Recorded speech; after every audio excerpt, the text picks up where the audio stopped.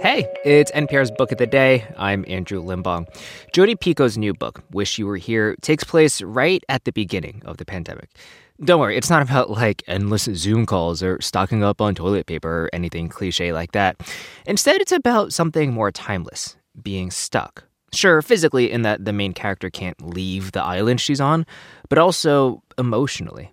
In this interview with NPR's Scott Simon, Picoult brings up Darwin and the idea of adapting and changing in the face of adversity.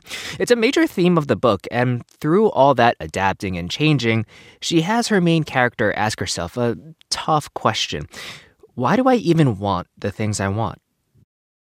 Done anything special during the pandemic?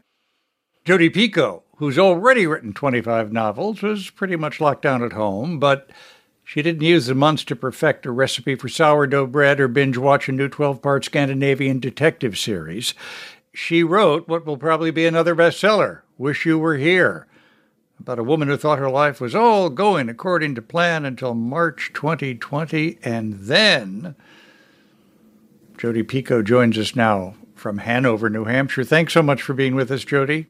Thanks for having me, Scott.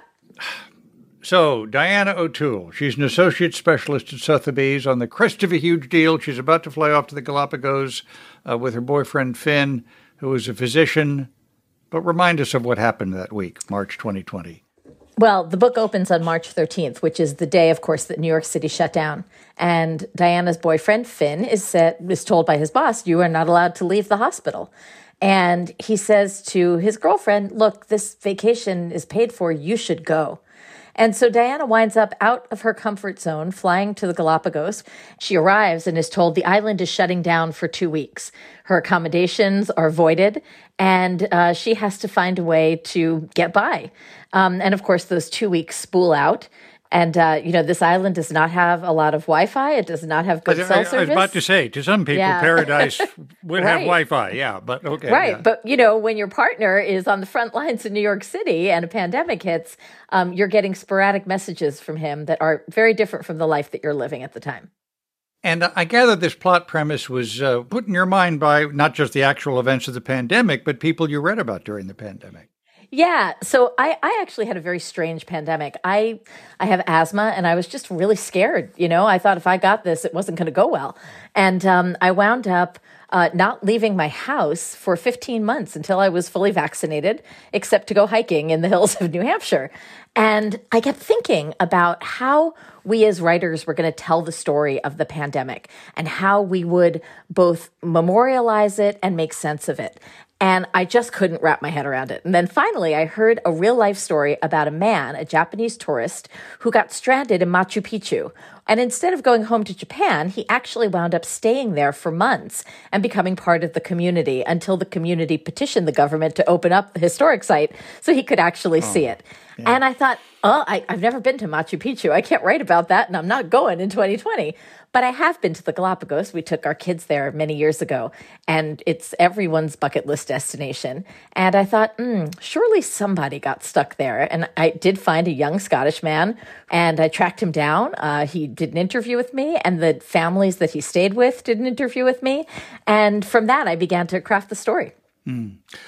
Diana at first feels lost, but what begins to happen?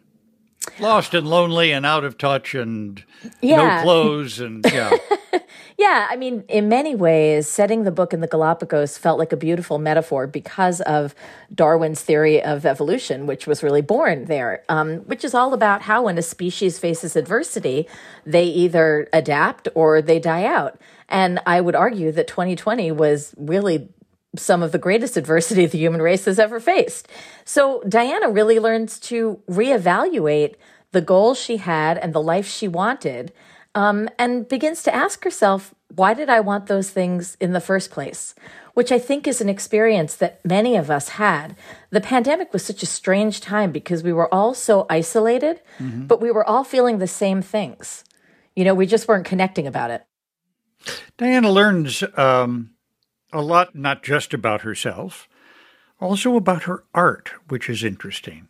Yes. So she is an art specialist at Sotheby's, and she works with Impressionist paintings. And that sense of what art means to you and why art is important to us changes and evolves just like she does when she's on the island.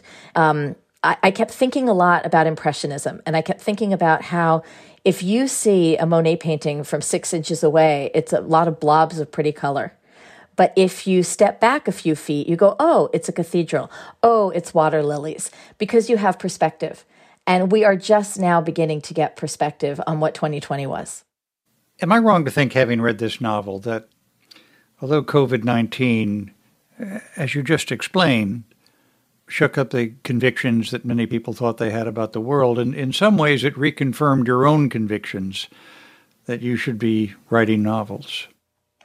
Yeah, but I learned so much about myself in 2020. Some things that, weren't particularly flattering. Like I learned that I really am a control freak and I don't do very well when I can't, manifest things into change. But I think we all learned a lot. We learned that it's okay to grieve for the things you've lost. And that might be a job or graduation or in-person schooling, or it might be the ultimate loss of a person. And I think we also learned that the measures of success that we've always had, maybe they aren't what we thought they were. Maybe it's not getting a degree or a promotion or a slot on a bestseller list.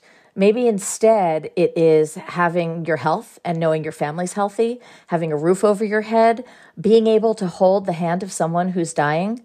And suddenly I think having all these new senses of what our priorities are, that's what I'm really interested in. Maybe we will be better and stronger in the future because of it. Jodi Picoult, her latest, Wish You Were Here. Thank you so much for being with us. Thank you for having me.